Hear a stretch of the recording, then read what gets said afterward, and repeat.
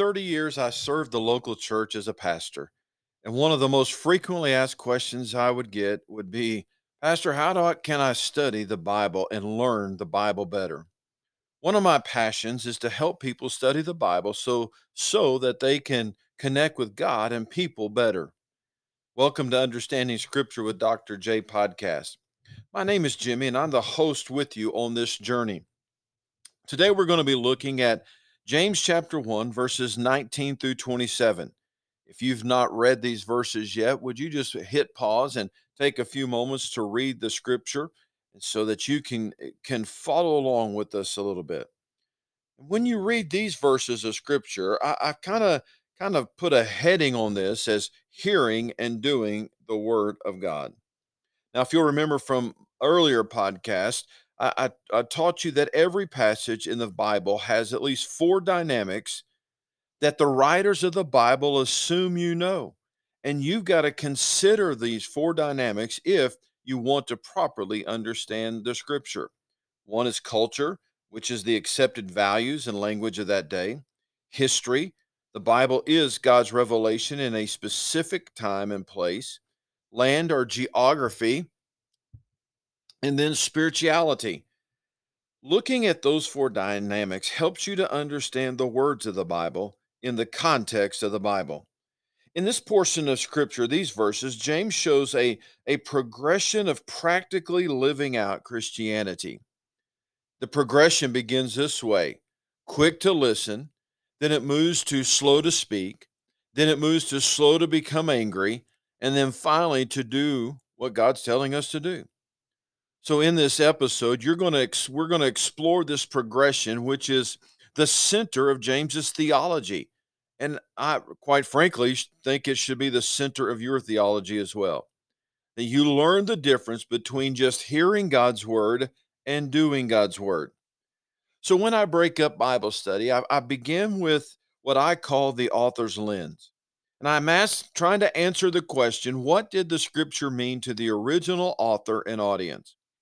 So as you explore information on the author and the content, the history, the culture, the land, the language of the Bible, then you gain a better understanding of what God intended, the intended message of God's word.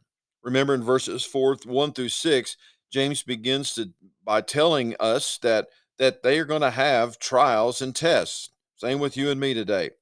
Verses 7 through 12, James continues with the thought of what here are the rules for facing trials. And then verses 13 through 18, James shows us the difference between trials and temptations. In these verses, James continues and he wants to show the difference between just hearing God's word and doing God's word. In the previous verses, James reminds us that the things in life which will create a bottleneck for the external word of God moving into our internal actions. So he lists several things that will cut down on us having receptivity of God's words. James is telling us that there can be a strong interference, things in our own life personally that keep the Bible from becoming a living force in our life. So he gives us a triple exhortation, James does. He says, be quick to listen, slow to speak, and slow to become angry. It's kind of like a proverb in the New Testament. If you're ready to listen, then one of the traits that you have to possess, James talks about, is the ability to control our tongue. Throughout James addresses the proper use of the tongue, which is foundational to walking according to the wisdom of God. When you are slow to anger, or when you allow anger to control you, then you end up spewing out poisonous emotional garbage out of our mouth and into and onto others, which falls short of what God intended your relationship to be in the community of faith. Anger is mixed up with listening and speaking. And the kind of anger here that James is talking about is kind of an anger that represents a deep-seated, long-lasting, long-standing resentment. Of course, when that is the sediment level of our life and you have a flashpoint when something jars you up, Up comes that sediment, and sure enough, you become quick to speak and slow to listen. All that then takes away from the receptive mode for living out the word in your everyday life and living out what it means to be a spirit filled person, full of love, full of joy, full of peace, full of patience, full of gentleness, full of goodness, full of kindness, faithfulness, and self control. In verse 21, according to one commentary, the word get rid of was used at times in the ancient world to refer to taking off clothes. But it occurs in the New Testament in a figurative sense of laying aside something spiritually bad, such as lying, and that we see in Ephesians 4, malice, deceit, hypocrisy, envy, slander, that we see in First Peter 2, or anything that would hold us back from following Christ fully in Hebrews 12. These actions and attitudes have the ability to corrupt the righteous standard that God desires for you as you walk in community with others. What James is telling the newborn Christian is this: you have been given a clean slate. God has given you a new nature. But in your new nature, you still sometimes come with the baggage of that old life, the old person, the old nature, that excess, that excess, the remainder left over of the life before you came to Christ. The old nature is what you and I are still working on. Christ has saved us. He has freed us from our sins. He has cleansed us. But you and I, as Paul puts it in Romans 7, are still struggling with our fleshly nature. And we're being asked to receive the word of God, to be serious in our purpose to live the Christian life and lay aside these things which hinder our reception of God's word. What James is really doing is telling you and I that there are no automatics to the Christian life. It is something, the Christian life is something at which you and I have to work. We just can't go on cruise control in our spiritual development. It is not important that I mean, it is important that we come just not knowledgeable of the word, but that we become people who live out the word. And that's what James is saying, is that the Christian can't just settle down into a passivity in his life and go into simply a listening mode. Christianity, James is saying, is a life of action. We're to live our life of action. And the critical thing is not that we have a theological understanding of the Bible, that we have a linguistic understanding of the scripture, that we have a hermeneutical or exegetical ability to look at God's word. What is important and vital is that we have a working knowledge of the Bible. And the real problems that we have with scripture really are not hidden in the esoteric, difficult theological issue. The real problems that I discover most people have as a pastor with the Bible are the things that are plain, which God calls us to do. That's where we get our problems. It is the flesh in us and the devil in us that wants to say, no, I don't want to do that. Notice the word religion is used a number of times. In the language in which James writes, the word religion in this particular context was taken to mean outward performance. But real religion and pure religion before God involves involves these elements. Three basic elements. First is a practical application of doing the word of God. And it is a sign of doing that is controlling our tongue. Verses 1 through 19, James has been addressing the person who is going through trials and going through stress. And one of the things that happens when we've got a lot of pressure on us is that we might, in a given situation, just erupt. Something will just set us off, and we spew out a ton of speech that we really wish we hadn't have said or said. So when we're under stress, especially, we are to watch the matter of pure religion, including the fact that there should be a tight rein on our tongue, control that is there, and that's what James is pushing for. This is a contradiction with some. Some say, "Well, no, just go ahead and vent." But that's not what James is teaching. The second thing that James is teaching is that on a practical level, Christianity says that we should have some social concern. Go back to verses 1 through 19.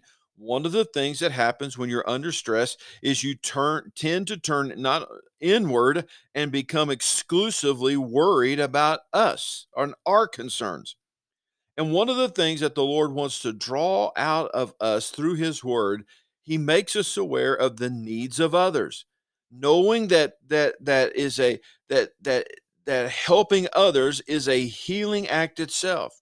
And to look beyond our own world of concerns to the needs of those whose lot in life is significantly worse than ours. And then the third thing that James tells us as we're trying to be practical with the word is that we keep ourselves unpolluted from the world. In other words, we have to have a personal purity in our life. Again, relating back to the first 19 verses, people in stress, people are going through a lot of relational stress, things not going well with the family or in people to people relationships, individuals seeking relief from pressures and escapisms and maybe even they're trying to get relief through alcohol or drugs and wrongful sex or and they let their barriers down in our culture. And the scripture is calling us as believers to a life not of escapism, not of irresponsibility, but to a life of responsibility and personal purity. So there's a war in our culture between the Christian and the non Christian lifestyle. And while this is certainly not an in depth analysis of what's taking place in these verses, my hope is that it would at least challenge you to begin to look at Scripture through the lens of culture, history, land, and spirituality. From this step and from this first step, my next step then is what I call my lens, and I try to answer the question, "What is the Scripture saying to me?" So I try to figure out what it has said to the right to the people of that day. Now, what's it saying to me? And I think one of the things that James sets before us in this passage is to allow the Bible to become a living word in us. He is talking to us about indispensable actions of a growing Christian. And so, again, I just, beside my Bible or in my journal, I write down things like this verses 19 and 20 that a growing Christian is quick to listen, slow to speak, slow to get angry. Verse 21, I've got written, a growing Christian is continually working on their old nature. Verse 22, I've got written, a growing Christian becomes a doer of God's word. Verses 23 through 25, a growing Christian does not settle into a passive lifestyle. In verses 26 and 27, a growing Christian finds practical application to God's word. Now that's what I sense. You may sense the Holy Spirit saying something differently to you. But I read that and I write down what I sense the Holy Spirit is saying to me during this season of my life. And after I spend some time there, I move to this third section that I call entitled the Holy Spirit lens. How can I apply this scripture to my life? And so I listen to what the Holy Spirit's leading me as I work through what I'm studying. And as I gain useful insights that help me apply the truth of God's word to my daily life. And as always, I start with the basic questions: who, where, when, why, what, how. Who appears in the passage? Where is this passage taking place? When is this passage occurring? Why is this passage important? What is happening in this passage? How does this passage apply to my life? And then I circle any reoccurring words or thoughts in this passage. But here's some other questions you might consider. Describe a time in your life when the Lord revealed something from your old nature that you had to get rid of your life. Wow, that could take us all a while. Describing a time in our life when the Lord revealed something from our old nature that we had to get rid of from our life. Or maybe consider this one. Describe what your relationships would look like if you would be quick to listen, slow to speak, instead of looking for your next response. And describe what your relationships would look like if you were slow to get angry. Or maybe you can answer this one on a scale of 1 to 4, with 1 being the greatest and 4 being the least. Rate yourself on How well do you listen? A one if I'm great, a four if I'm not so great. And then write out a plan to improve. Or maybe you can answer this one. Why do you think James mentions anger as an enemy to hearing God's word? Or read verses 19 through 21 again. And when you read the words moral filth, what comes to your mind? Or read verses 20 and 21 and just kind of summarize it in your own words. Or verse 27, and why do you think practical religion pleases God? So after I spend some time in that section, I move to the final section that I call my upward and outward focus. Now that I've studied all of this, how does the scripture affect my relationship with God and others? Because we experience God's word in action as we use it to direct our journey with Him and those around us. So, two questions that I always answer. This is the same two questions after every time. So, as a result of my studying Scripture, how did these verses help me deepen my love for God? Second question, as a result of my deepened love for God, how can I practically demonstrate this love towards other people? Thank you for joining me today for Understanding Scripture with Dr. J. If you enjoyed today's podcast, would you please subscribe so you can continue to get the content? Also, if you would help me by liking us and rating us and sharing us with your friends and family. I hope you've gleaned something from our time together today. And may God enlighten your understanding as you begin to journey towards developing a better understanding of God's word.